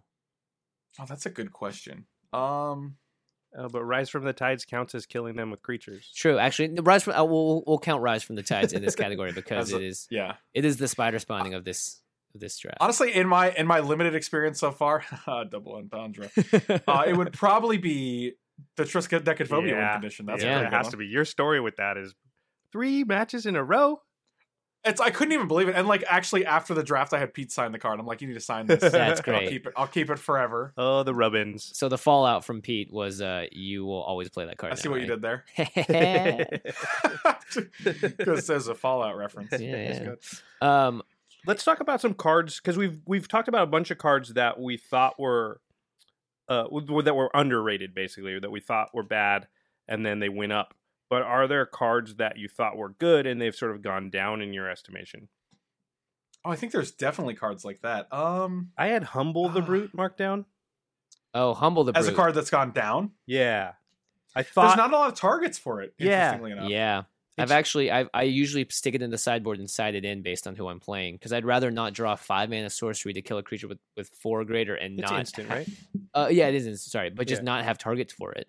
It feels like there's definitely decks that have 0 targets for it, and there's a lot of decks that have 1 or 2 targets maybe that you might not even see. Yeah, you can play like the White Flyers deck and just never have a creature with 4 power. Yeah, which is really tough because But that card looked awesome, right? It was Smite the Monstrous with Investigate. Yeah, I'm drawing. I get to draw a card. I get to Smite the Monstrous and draw a card. But Smite the Monstrous was also a very different format, you know. Yeah, there was monsters. Yeah, there were Eldrazi specifically. Yes. I got an 8/8. All right, kill that thing. Yeah. Now it's like, oh, you got 2 1/1s. All right, go. Yeah, pass turn. Thanks. Pass. Maybe I'll just play it to investigate. I had Farbog Revenant put down because I thought the card. Not that it's bad. It's just I thought that card was. It looked really good. It's the 1/3 with Skulk and Lifelink. I still think that card's great. Honestly, that card I actually think has only gone up for me. It's gone up. I think he's fine. I thought it was going to be like a high pick, like. Mm-hmm. And now it's like, it seems like filler to me. I just find that he blocks a lot of relevant things with 3 toughness, especially in the early stages of the game. And it's, in a weird way, it's a clock for your opponent because there have been games where I've gained 6-7 life off this guy, and my opponent just could do nothing about it. And I could let them swing Also, there's a lot of good equipment in the format. Yes. Yeah, that's true. It would be really good with equipment, and I haven't tried that. So if you put like Murderer's Axe on it, which is also a Madness Enabler, or if you put like a flipped heirloom, neglected heirloom. Well, put a flipped neglected heirloom on anything. Yeah, the Ashmouth Blade. Oh, that's God. like if you put a Umezawa's Jite on something. Yeah, it's true. All right, fair point. A card that's gone down for me is Explosive Apparatus. I thought this card would be better in general because I was looking around and saw a lot of creatures with 2 toughness. Turns out it seems like it would turn on Delirium. Yeah, it turns out 4 mana for 2 damage. It does hit players, which sometimes is relevant, but in general, it just hasn't been sort of where I wanted it to be. I don't think I've ever run one. Really? I'll main deck it occasionally. It depends. I just think I don't pick it high enough, and then they're just like somebody will grab it before. It's not like one of the last 3 cards in the pack generally. Yeah, and that's probably where I'd take it. While we're talking, I'm going to look over the commons and uncommons, see if I can find any real quick. You know, one that's sadly no good is Second Harvest. Oh yeah, it's our spoiler for the set. Our spoiler card. Of course, they gave us a really good Commander card. Oh, it's an absurd Commander. It's awesome card. In Commander, but it's just don't draft that card. It's bad. Yeah, okay, so I actually found one pretty quickly. Actually, all right. Biting Rain. It's the set's Infest card. It's the negative. And this card, you look at it and you're like. Yeah, and you're like, oh, this card's always good in all limited formats. But in this format, your creatures are never bigger than this. You just kill everything you have to. Yeah. It's true. It's really it's really hard to build your deck so that you're safe from it. Yeah, and you don't also want to sit there and not play anything and let them just drop all their huge guys and be like, Biting Rain? Right. Gotcha, turn 4? Yeah, it's not a format where you can afford to pass the turn and let them overextend. Mm-hmm. So it's got a real weird, this real weird tension, you know? Well, and because of werewolves, right? So you can't do that thing because right. That's what I mean. Yeah, because that's why sweepers are generally good is because they play a 2-drop, you play nothing. They play a 3-drop, you play nothing. They play a 4-drop, you go sweeper 3 for 1 you. Yeah. Doesn't really And work. now they're like, sweeper, you guys are all bigger. Okay, go. Yeah, they're like, you didn't play anything, so my guys flipped over. Now they're all 4/4s. Oh, Yes. Dope. Yeah. Another card that really has been unimpressive is Daring Sleuth, which is 1 in the blue for a 2/1, and it's a human. When you sacrifice a clue, you transform it to a 3/2 with prowess, and then when it does combat damage, you investigate. It dies to everything. Nothing cannot block this thing. This card looks flashy because it says a lot of stuff, right? Mm-hmm. It's like, oh, it flips over, and then, oh, when I deal damage, it feels like a Shadow Mage Infiltrator kind of, and then it's like, yeah, it just never deals damage to them. Yeah, they just block it. Sadness. I would also say, just in general, the counter spells in blue are not that great. Deny Existence is all right. But at the same time, you just don't want to be playing that kind of deck, I don't think. Like a card like Essence Flex also you would think would be really good. Like it's like, okay, cool, you can save a creature. There's tons of removal in here. And if it's a spirit, you get a +1/+1 counter on it. If it's a flyer, you're just going to keep hitting in. Just is never really that relevant. You'd rather be doing better things and playing creatures, honestly, than playing an instant. Because it doesn't do anything unless they're like trying to kill your guy. And like, so if they don't try to do that, you're just sitting there holding it. You're like, all right, go. Yeah.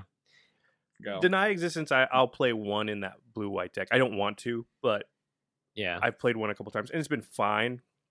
It's interesting, too, because there are so many powerful enchantments in the set, and you'll find that you're taking them so early that other cards that would take that slot, if you have 14, 15 creatures and you can only have certain, you just don't play them as much. So even a card like Devil's Playground, which is 6 mana for 4 1/1 red devil creature tokens. Whoa, that card's awesome. It's awesome, but at the same time, at the 6-drop slot, it's just sometimes it's like, well, I don't know if this is going to be enough to pull me into red when I'm drafting. I don't know. Devil's Playground seems pretty sweet to me. It's pretty good. I think it's very good. Yeah. Oh, well, maybe I just haven't had good luck with it. Those devil tokens are a pain in the butt. They are. I played against a deck the other day, and the guy had 3 of the uncommon version. So the I like that one so much better. Dance with Devils, because it's instant speed. Yeah, instant is relevant. Yeah, he did.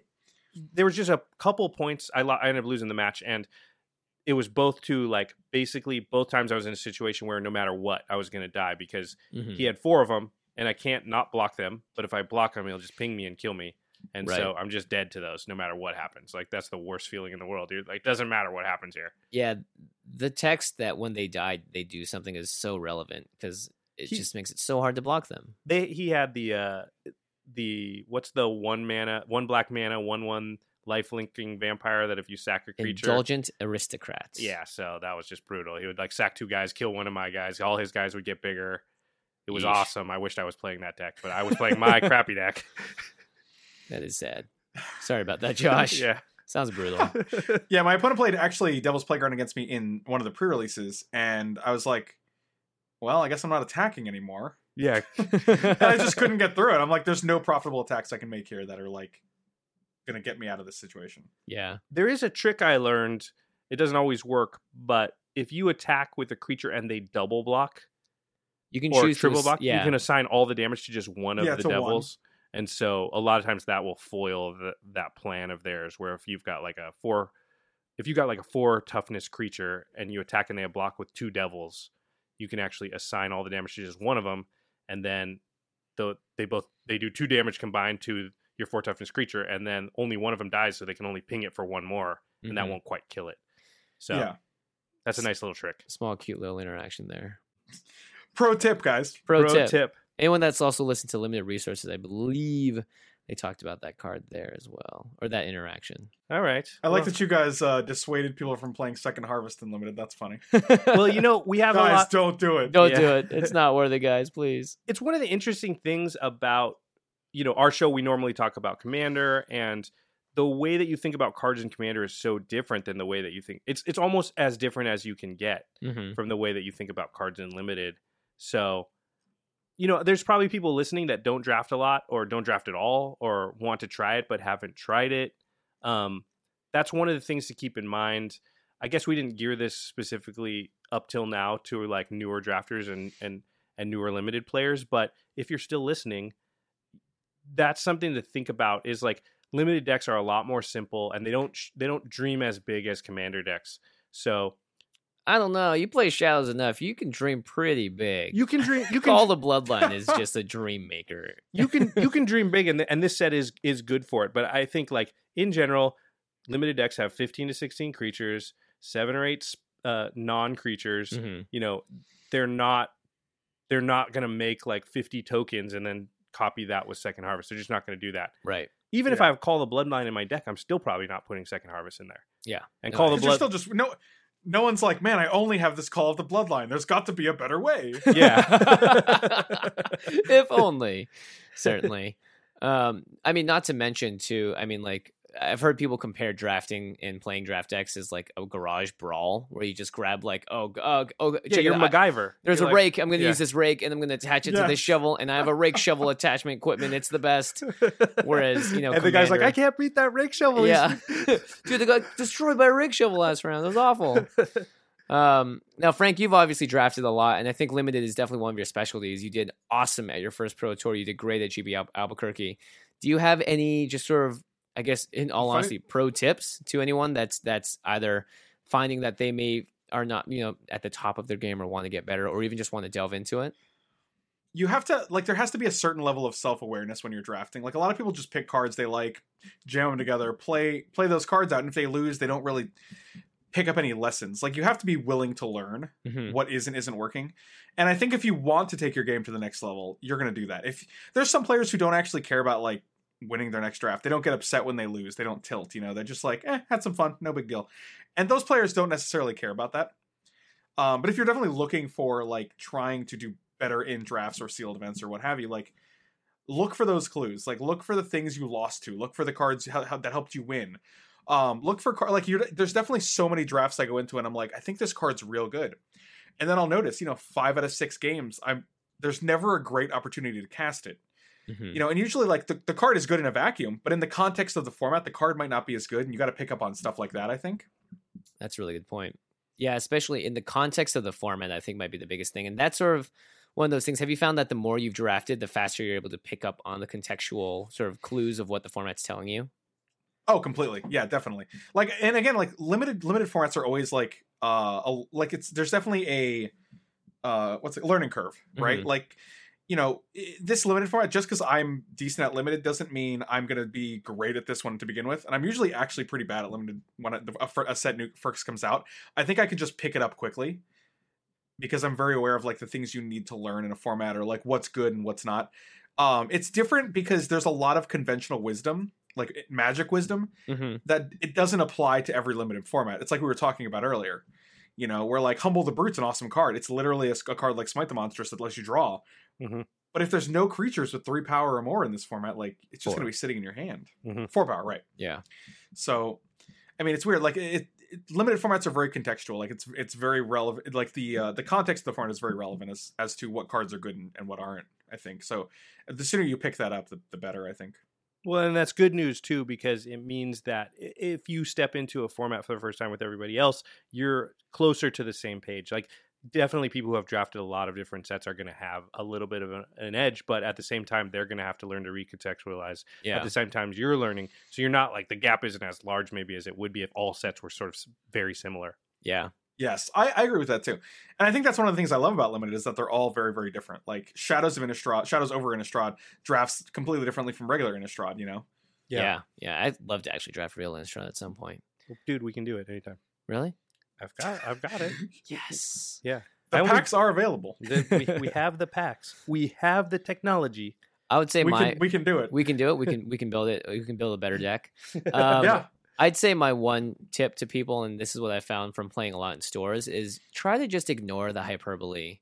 Ignore when people say, like, I can't believe this is still in the pack, and exclaim something out, because especially in the early moments of a draft format, like, no one really knows if that should or shouldn't still be in the pack. And I don't think you should let that sway you the next time you see it, being like, oh, well, someone else said this one time that they couldn't believe it was still in the pack, and it's early. I have to take this. And, unless that person's LSV. Who I don't think will be pulling a card out and being like, I can't believe this is still in the pack. Yes. Have you ever seen that happen at the Pro Tour? Because it happens all the time when they draft in It's the stores. most annoying thing. I don't think so. They don't talk at the Pro Tour because they're all pros. Yeah, it just complete silence. Like no one's gonna be like, I can't believe. Yeah, they actually encourage like it's you're not allowed to talk during drafting. Same thing with GPs on day 2 because they're competitive REL. Right. Yeah. So like it's a little more strict. There's one thing we didn't touch on. We sort of forgot about it, but this is as good a place as any. There's a uniqueness to this draft format. It's the dual face cards. And the necessity of sort of announcing when you take the dual face cards and letting the table sort of know that you're taking it, which is really to take away the advantage that people sitting close to you would otherwise have over the people sitting farther from you, I guess, ostensibly anyway. Right. What do you think that does? It feels like that changes the draft actually pretty remarkably, because I've noticed a pretty big difference between when I'm drafting online and when I'm drafting in person. The Werewolves deck, for example, feels a lot better on paper. Obviously. Yeah. It feels... Because if you're safe, Yeah, exactly. Yeah. It feels... Well, it also feels like when I face it, it's just a better version in general. I know which person it is that has it, obviously. What do you think about that, Frank? Well, it's interesting because actually one of the guys... So, you know how tables are... 8-player tables are divided, right? Mm-hmm. For like a draft. And the guy that was 4 seats down from me, so I was at one end, he was at the other end. When we flipped, he had Arlen Court at Grand Prix Albuquerque. And I was like, oh, all right. But he was like 4 seats down. So I was like, if everyone sees you have Arlen Court, no one's probably going to go into green-red because you have a werewolf. Right. So I'm probably pretty okay down here to be werewolves. Right. It actually blocks for you too, right? Right, because people are like, oh, well, he's going to be the green-red guy, so I'm not going to go near that. But yeah, and you still have 3 packs between you and him that could completely change that, which is nice. Yes, exactly. Right. And he's actually the player I beat in round 3 to win the draft. So I was like, got there. Was he playing werewolves at the end of the day? Yes, he was. He was playing green white. He was playing green red. Okay, so in the finals of that draft at GP Albuquerque, both players were playing werewolves?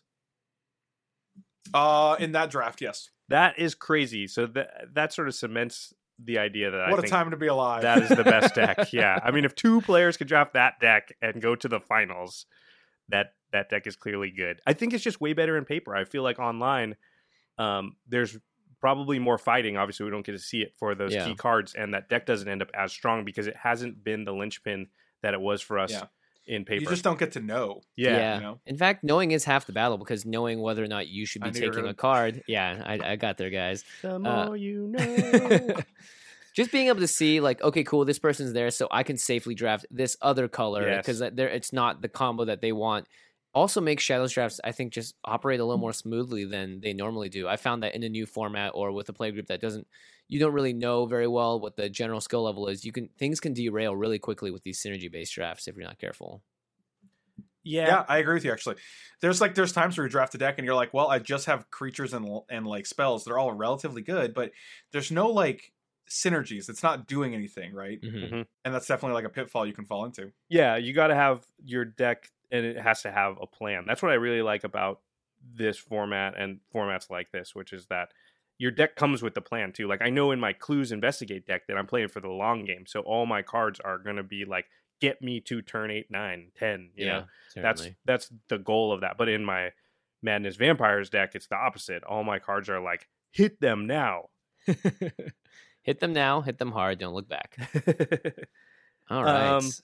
We still have a little bit of discussion to go. We got controversy. Yeah, controversy. Well, resolved controversy in a way. Yeah, it's anticlimactic. We have half the amount of controversy that we had. It's still controversial. It's just not.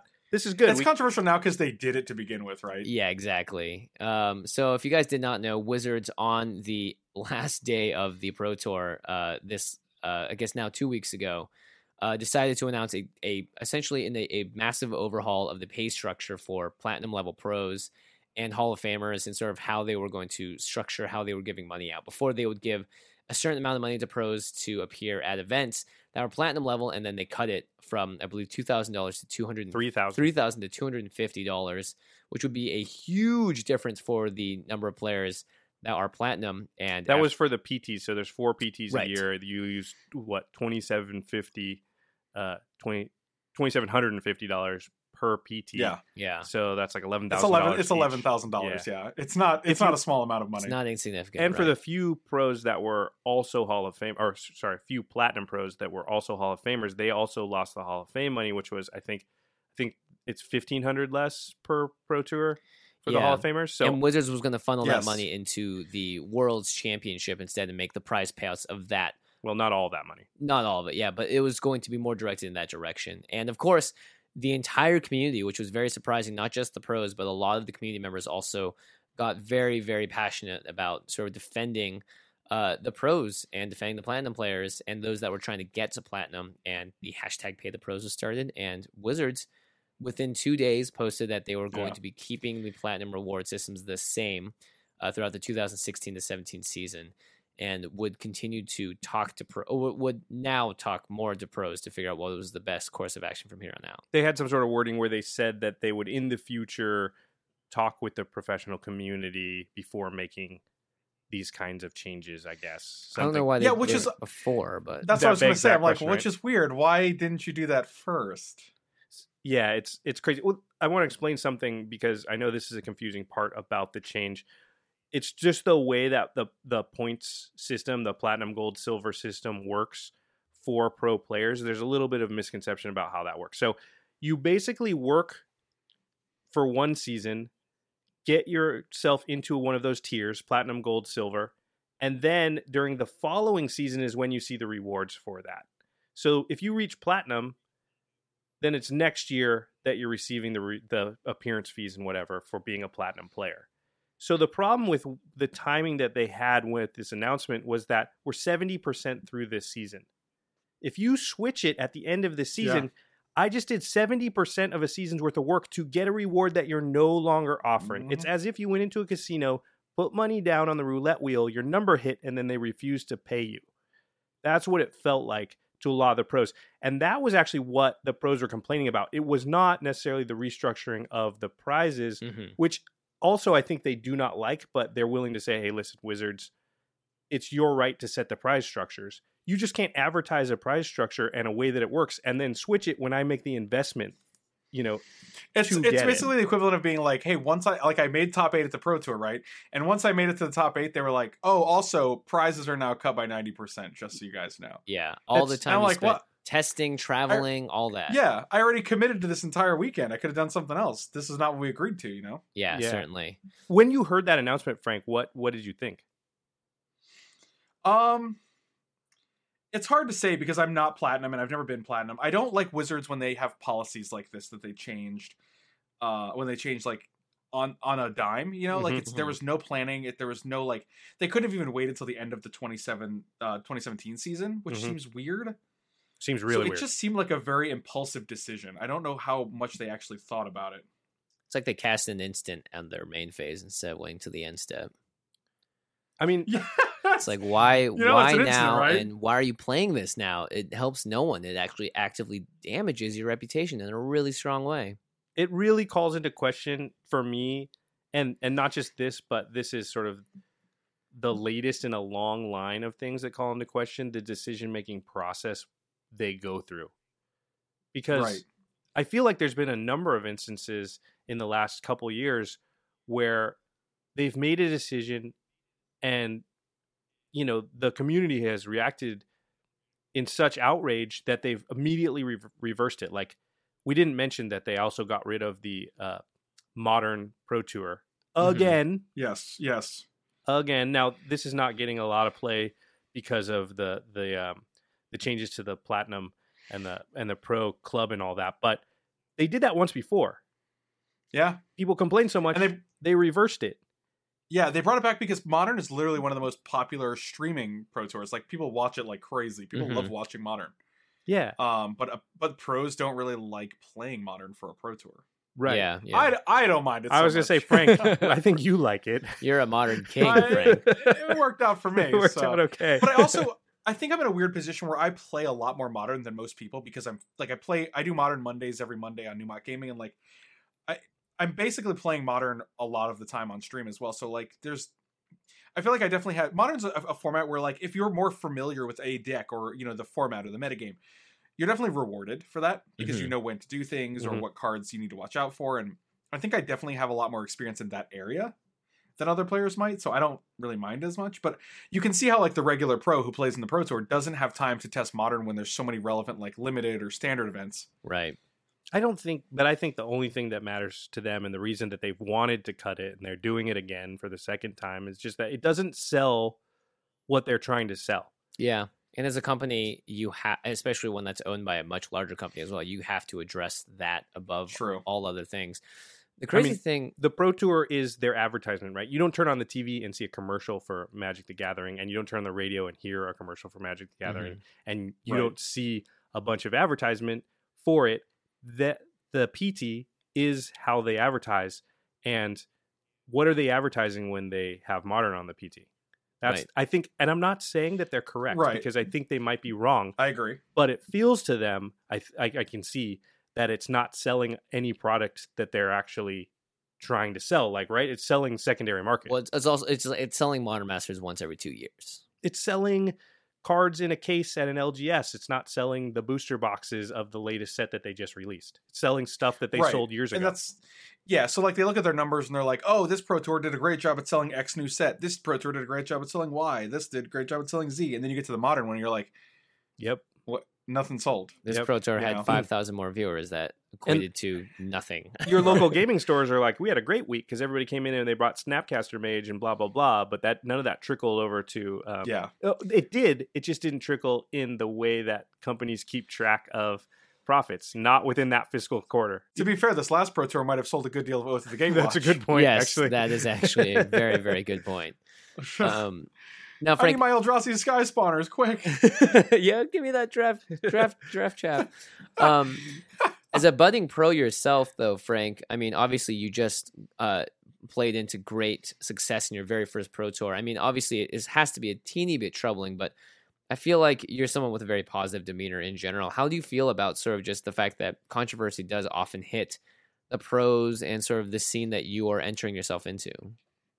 My biggest problem is that this year alone, like Wizards has had so many announcements that they either had to do an about face on, or they just didn't handle very well. You know, like the other one, like one of the other ones was like the Community Cup not being selected. There was like there were so many decisions that they don't. Oh, the judge one. thing, Yes, yeah. there's a whole judge thing that's going on now. Well, it's still going, but also the thing where they suspended a bunch of judges for the leaks. Oh, and all that too. Yeah. Oh boy, like it's funny you said the judge thing. I thought of something different. Yeah. So there's enough that we can get confused. Yeah. So I mean, like, there's just so many like their public relations, like the face of their public relations is just not where it should be. I feel like for a company that's this size. And it's just that's the most troubling to me. Like because I haven't always been a professional player. You know, quote unquote. Usually I'm just like the casual friendly guy that plays fun decks, you know? So like, and I'm always like sitting back and I see stuff like this and I'm just like, why? I feel like there's gotta be a better way to handle this, right? Right. Like, it's disheartening. It can be disheartening because like people love Magic. Like Magic players love this game, you know? And the fact that like they can feel, if I was a Platinum Pro, I would feel so alienated from this company right now. I would feel like you would literally just, you know, stab me in the back, you know, for like a couple $1,000s. Like, yeah, honor the agreement we had at least. It's just a weird feeling. It's a very weird feeling, especially for a company that makes a game that's all about min-maxing and like finding the best optimal play. It's so often that parts of this company seem to stumble over themselves in a weird way or just rush something out the door when they spend so much time preparing it in the first place. Right. And it's like you look at all these other companies like Riot or like Blizzard and like you're not going to see them do this kind of stuff, I don't think, you know? Like they're not going to cut the rug out from the players that actually make their game what it is. Yeah. Yeah, you know, it's just a weird feeling. How does it make you feel going forward? You know, obviously it's been rectified a little bit. I mean, but looking into the future, I mean, it doesn't look super bright. I think we're all... Well, it's funny because a couple of people actually posted on my Facebook wall and they were like, man, you look like a genius right now for skipping this Pro Tour. And I was like, well, I wasn't going for Platinum because that's a little bit out of my reach right now, I think. But thankfully Gold would have stayed the same. So I feel comfortable just going for Gold, but you know, even with the change they made, you know, the redaction, is that the word I'm looking for? Sure. even with that, like, you still don't know in 2 years what they're going to do. Yeah, that's what I mean. It's just, it makes you suspect of everything. And like, I know there's trust that's been broken, and they know they want to build it back up, but it's, why did it even have to be broken to begin with? Like, it was broken for 2 days too. They didn't even have the conviction. That decision wasn't made with enough conviction to even hold for more than 48 hours. If you're making a decision that you're willing to just change in 48 hours, then why are you making that decision? I agree. They could have been like, no, listen, I know there's going to be outbreak, but we have to do this because it's important. Like, that wasn't the case, you know? Right. And it certainly wasn't addressed that way either in the post. Yeah. And the other thing I'm thinking is that, like, okay, so this is just not a great decision to begin with, sure. But objectively speaking, you can see it different ways. Mm-hmm. The thing I can't see different ways is why you announce it on the eve of a movie that's been like 3 years in the works. Yep. Yeah. That is literally celebrating the pro player lifestyle, right? Yep.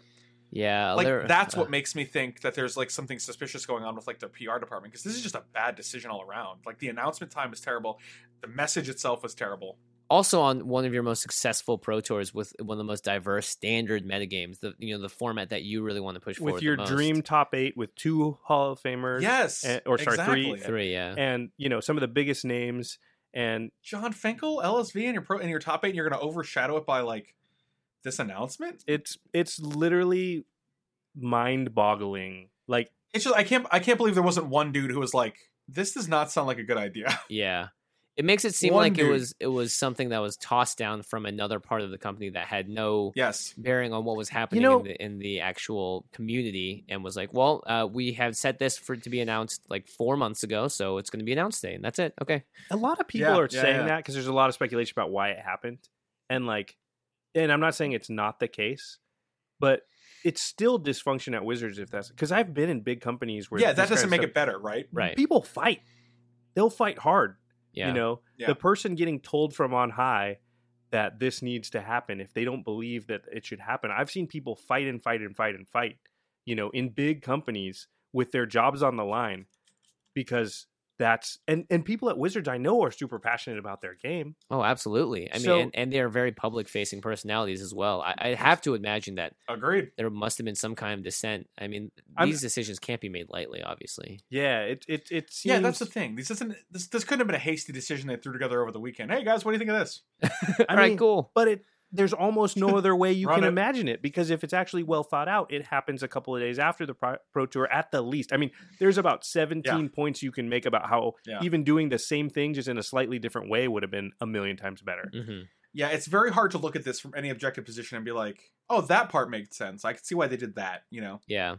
And it's tough because I can't do it. Yeah, because I obviously don't like... we make a podcast for this game. We've done it for 105 episodes now. I don't like to down talk the company that makes this stuff, but sometimes when it happens, you just have to point it out. And credit where credit's due. Wizards did redact it in 48 hours and figure out a way to do it. But again, it's like, well, you already stepped in mud. There's still mud on your boots. There was I don't remember which pro, but one of the big pros said, I feel as if my friend stole my wallet. Oh yeah. And then got caught and then gave it back to me. Yeah, like, you still know your friend's a thief, right? Like, it doesn't take it again. It doesn't make you like, hey, we're best friends again. Yeah. Yeah, that's a really troublesome analogy. Actually, I like that.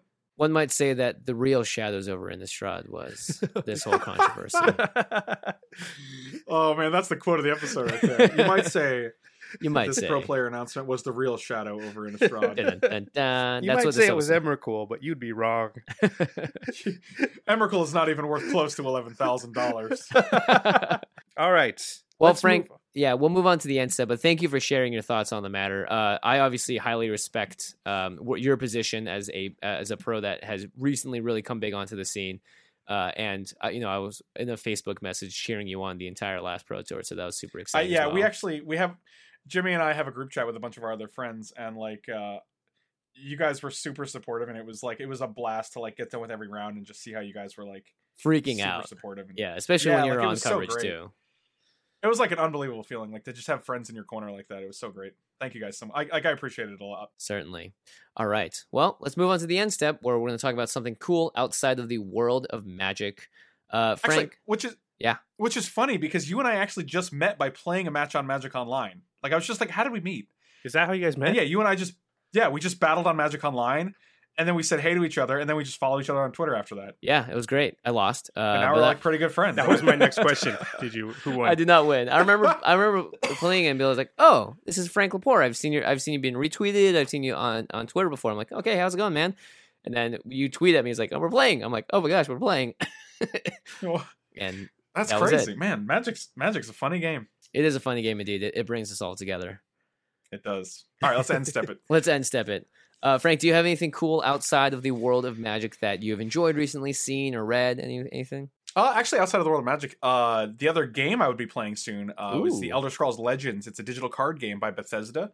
I represented them at PAX, and I'll be doing a lot of the content for that game. So the open beta it might be a closed beta, actually. But you can definitely sign up for the closed beta on Bethesda.net. Mm-hmm. So head over there and check that out. It's pretty sweet. Can you tell us a little bit about the game? It's very similar. I don't want to say it's similar to Hearthstone. It's got a lot of Hearthstone-like qualities. It's got a lot of Magic-like qualities. There's like 2 lanes. It's creature combat basically, and you can attack the player or you can attack the creatures. Mm-hmm. It's real sweet. There's drafting and constructed formats. So I mean, it definitely has a lot of similarities to both games. It also has a lot of differences as well. So definitely check it out if you guys haven't seen it yet. It's real sweet. It's if you're a Magic for a couple months now, if you're a Magic player, will you have a natural leg up? Do you think against other players? Maybe. Interesting.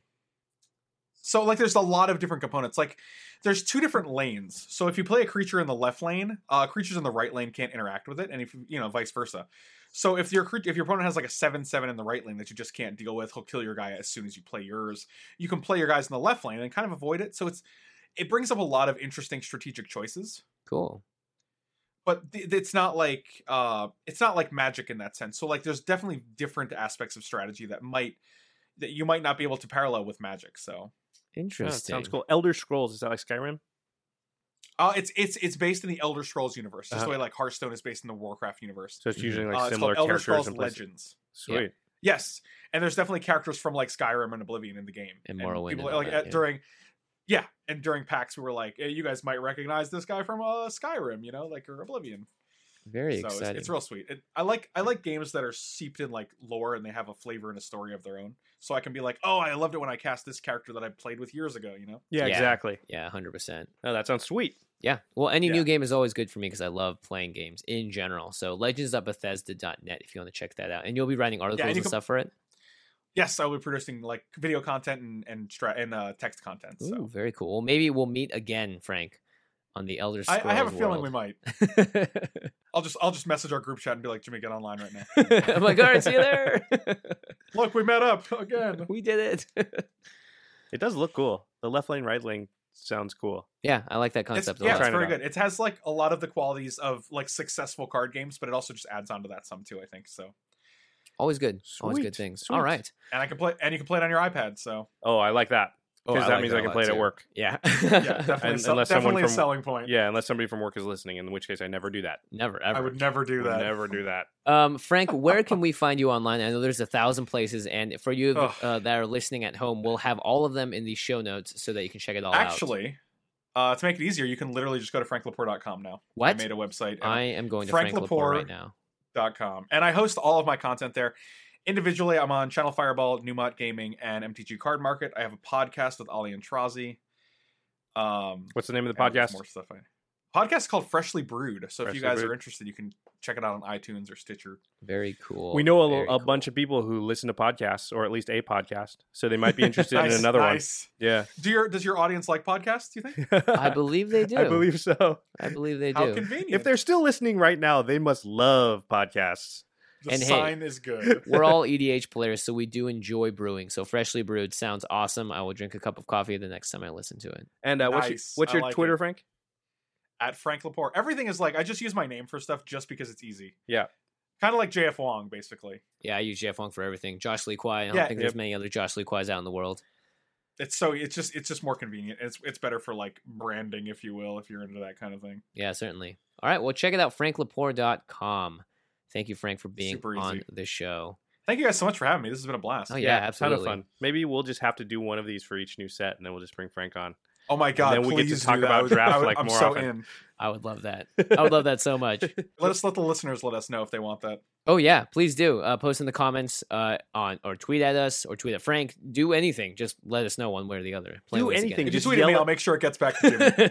I like the do And anything Josh. part. Just run outside and yell it at the stars. Yeah, we'll hear it. Anything. We'll know. We'll know. We Our will soul know. will feel Howl it. at the moon for a Shadows Over Innistrad flavor. Nice. The Eldritch Moon. The Eldritch Moon. Yeah, exactly. Make sure to check out our sister podcast, The Masters of Modern. Alex Kessler and Ben Bateman do a show about modern and all things competitive Magic. They had a lot of talks about right now because the Modern Pro Tour was canceled. And also GPLA, which is going to be modern, is coming up. And both those guys are going to be there. Jimmy and I will also be there. Frank Lepore will Be there. be there. Sweet. It's gonna So be great. Jimmy, I'm gonna house up with you, baby. Yeah, you are. You're gonna crash on my couch. You're more than welcome Oh, to. And we then I'm are- gonna pay you in duels. we are definitely. You're gonna what? No, he's How not. many duels per night does it No, cost? it costs I remember that negative conversation. duels. I remember that I conversation. have to give Frank duels for being such a So asshole. guys, make sure that you let Jimmy know that he shouldn't be charging me duels to stay with him because we're friends. Yes, So make absolutely. sure you tweet at Jimmy and let him know. I just felt like it was very inhospitable because I thought we were buddies, and he's like, "Give me duels, or else you can't stay with me." So just let him know that it's not cool to do that. Yeah, is it- probably not cool at all.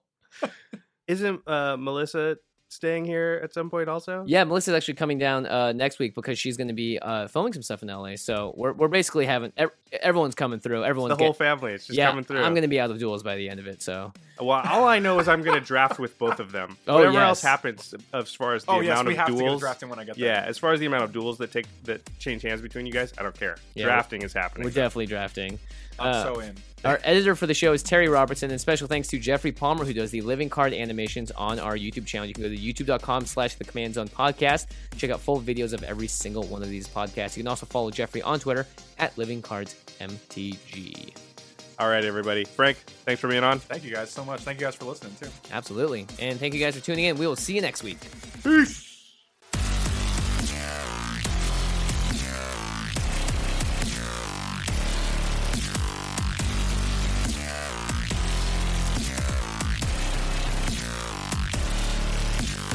Thank you for your attention. For further inquiries, send an email to commandcast@rocketjump.com or ask us on Twitter @JFWong and @JoshLeeQuai. See you later, alligator. Greetings, humans. Angie has made it easier than ever to connect with skilled professionals to get all your jobs projects done well. I absolutely love this because, if you own a home, it can be really hard to maintain. It's hard to find people that can help you for a big project or a small. Well, whether it's in everyday maintenance and repairs or making dream projects a reality, it can be hard just to know where to start. But now all you need to do is Angie that and find a skilled local pro who will deliver the quality and expertise you need. Angie has over 20 years of home service experience, and they've combined it with new tools to simplify the whole process. Bring them your project online or with the Angie app, answer a few questions, and Angie can handle the rest from start to finish. Or help you compare quotes from multiple pros and connect instantly, which means you can take care of just about any home project in just a few taps. Because when it comes to getting the most out of your home, you can do this when you Angie that. Download the free Angie mobile app today or visit Angie.com. That's ANGI.com.